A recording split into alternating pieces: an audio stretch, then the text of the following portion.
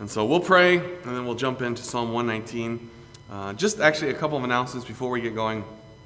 There is a kids program this summer. It is not Patch Club. We're taking a break from Patch Club for the summer. But it is something for the kids, for the little kids throughout the summer. So that is going on. So if your kids weren't aware of that, we can take them downstairs and get them involved in that if they would like to. Also, there's a free garage sale going on this weekend. We need help Friday night and Saturday from 7 to noon. Is that right? 7 to noon Saturday? Setting up at 7 on Saturday and going through noon. So that is this coming Saturday. We'll need help with that. If you want to just be amazed, go upstairs and look at all the stuff that has come in. It's amazing up there. But that is this Saturday, so you can be in prayer for that and plan to help if you are able. Then also, be aware, potluck lunch this Sunday. So we'll have a morning Sunday school, morning service, potluck lunch. So that involves all of you. We need you to show up and bring some food for that. Potluck lunch, and then afternoon service, no evening service. So that is this coming Sunday, so we'll look forward to that. Let's pray. Heavenly Father, this evening we do rejoice in your word. We rejoice in the solid foundation on which we stand. We rejoice that the Bible did not come by men. It is not man's ideas or man's word, but every word of the Bible is by the word of God.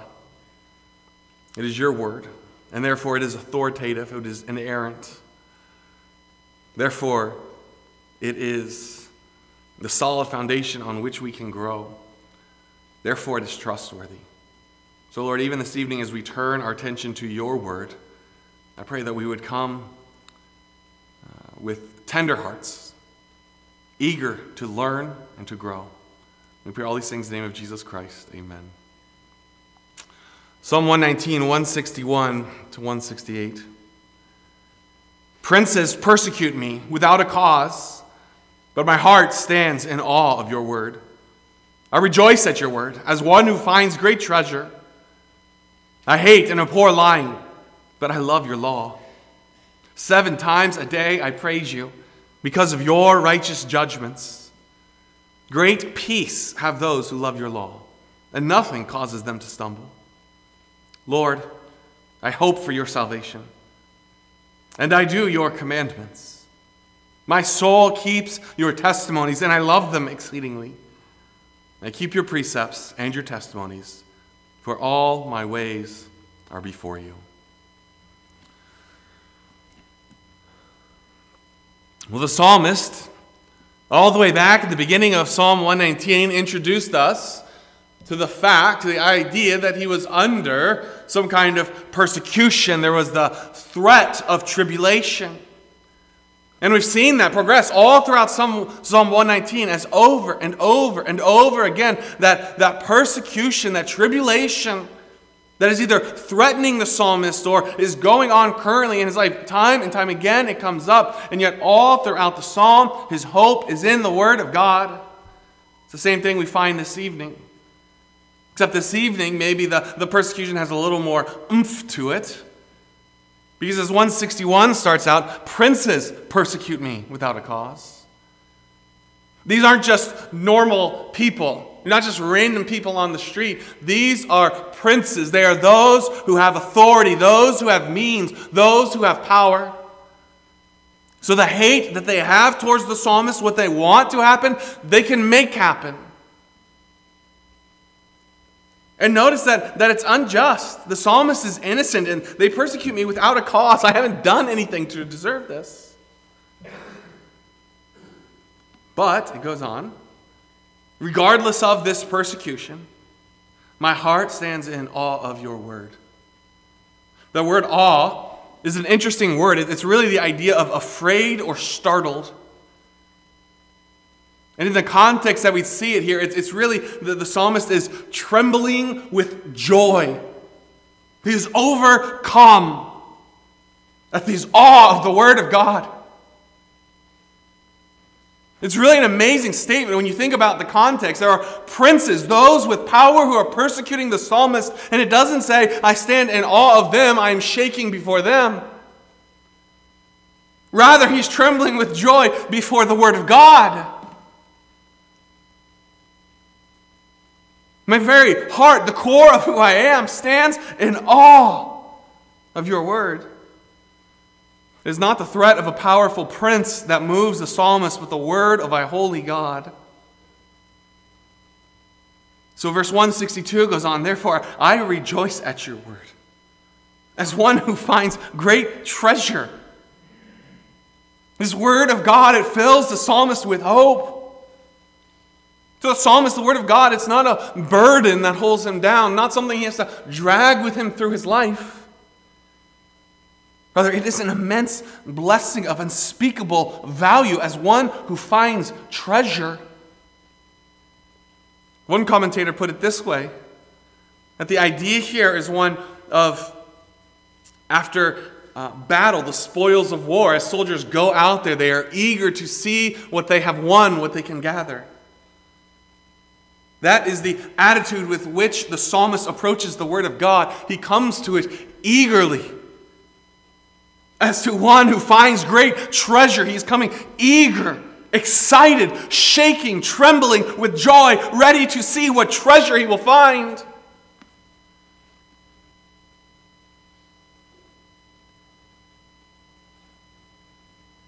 What a challenge it is to us. May the Lord give us eyes to see the word of God in that way. Not to see devotions as something difficult, something frustrating, as a burden, but to see time in the Word of God as sweet. Not just sweet, but to look forward to it as if I am searching for treasure. It goes on in verse 163, I hate and abhor lying, but I love your word, your law. There's a contrast here. He hates lying. He abhors it. And yet he loves the word. He loves the law of the Lord. And yet it's more than just a contrast. Really, it's even a reason. Because the reason that the psalmist hates lying is because he loves the law. God's law is the reason that he hates lying. It's God's word that shapes the psalmist's philosophy and even forms his thinking. He's a man of the word. It forms his thinking. It also shapes how he spends his time, as you see in verse 164. 7 times a day I praise you. 7, the perfect number. The idea here is not necessarily that literally 7 times a day he gets down on his knees, although that is possible. But more generally, it just represents a lifestyle of worship. It is a regular rhythm that takes his entire day. All day long, I praise you. It is a lifestyle of worship. Why? Because of your righteous judgments. Because of who you are and what you say. Really, because you are worthy of my praise that lasts all day long. You are worthy of every minute of my life.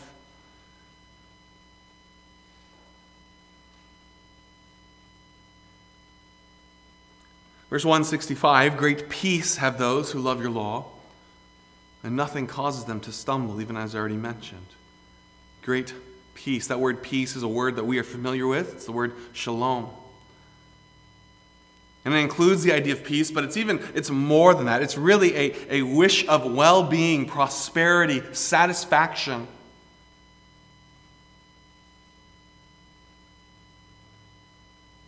Again, we see the idea here that God's law, it's not a burden, but it is what brings peace and prosperity and satisfaction. It is the key to a purposeful and satisfying life.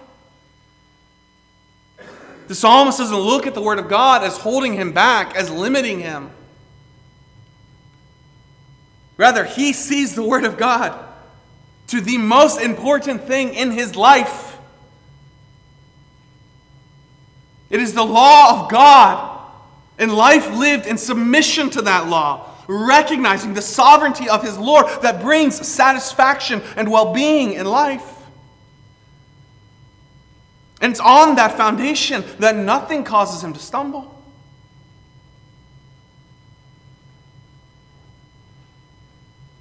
Even the threatening words or actions of a prince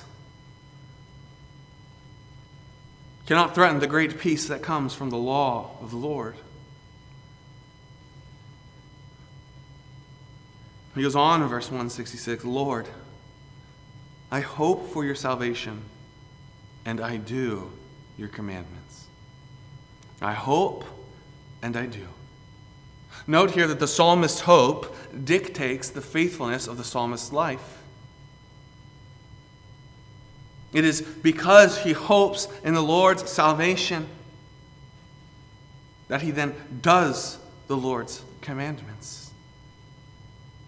What he believes to be true and what he hopes to come dictates what he does and how he lives in the present. It influences and strengthens his obedience. And the interesting thing to note here in verse 166 is that we're 166 verses into Psalm 119. And all throughout this, the psalm has been talking about this persecution, this tribulation. And here we are in verse 166, and the Lord still hasn't answered.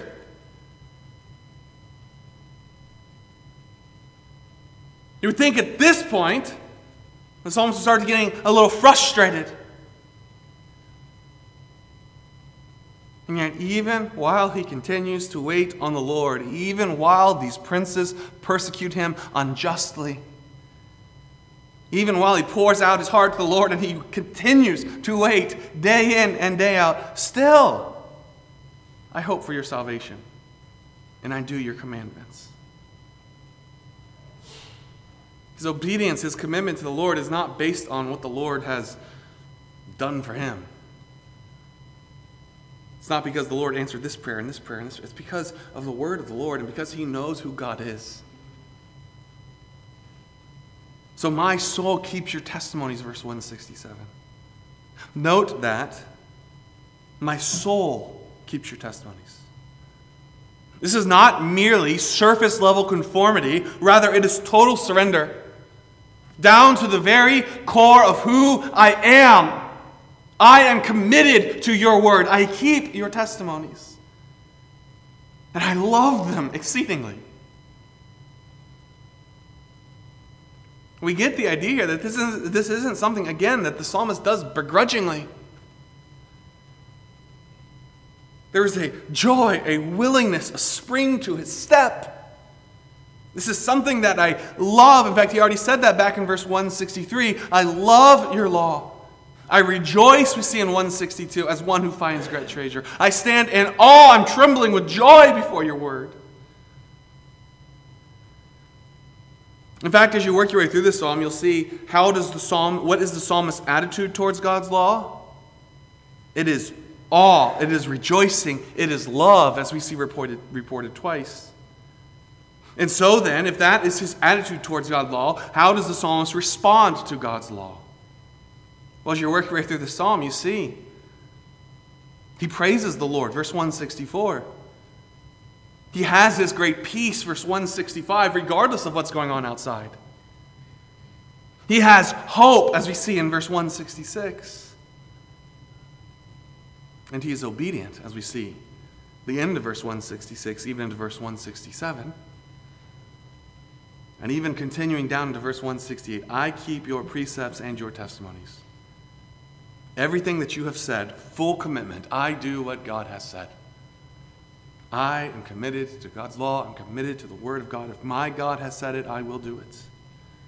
Why? For all my ways are before you. The psalmist lives with this understanding, this realization. He knows that the Lord sees and knows all that he does. And so then the psalmist lives with that perspective. The idea here is not one of obedience under a watchful eye of someone who's feared. Rather, the obedience is motivated under the watchful eye of someone who is loved. These things, this obedience, his commitment to the Lord and to his word, is motivated by his love for God. Oh, how would our lives look different if we lived with that perspective? If we lived understanding that everything we do, God is watching. We know that, do we not? We've been told that since we were kids. But when was the last time you thought about that day in and day out? When that really motivated you? God sees.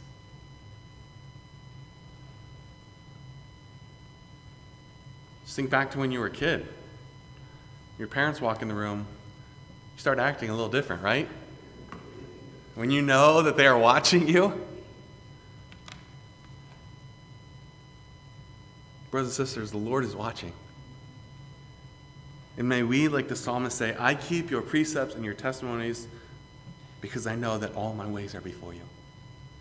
Because I know that you see, I know that you're working. And may we do it with the same love and excitement and joy and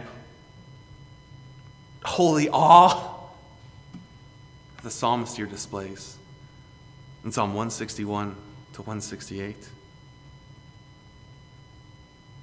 When was the last time that you spent with the Lord and his word could be described as trembling with joy?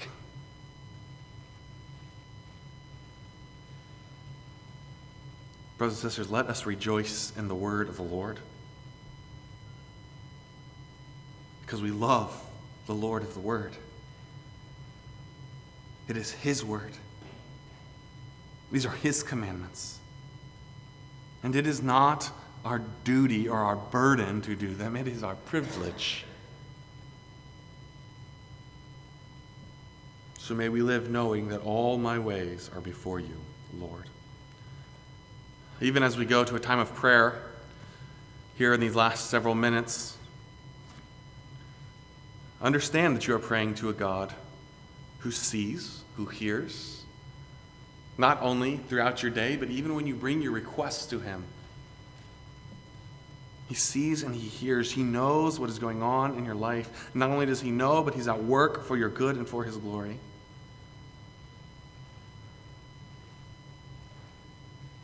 So we bring our requests to the Lord. But understand, even as the psalmist does here,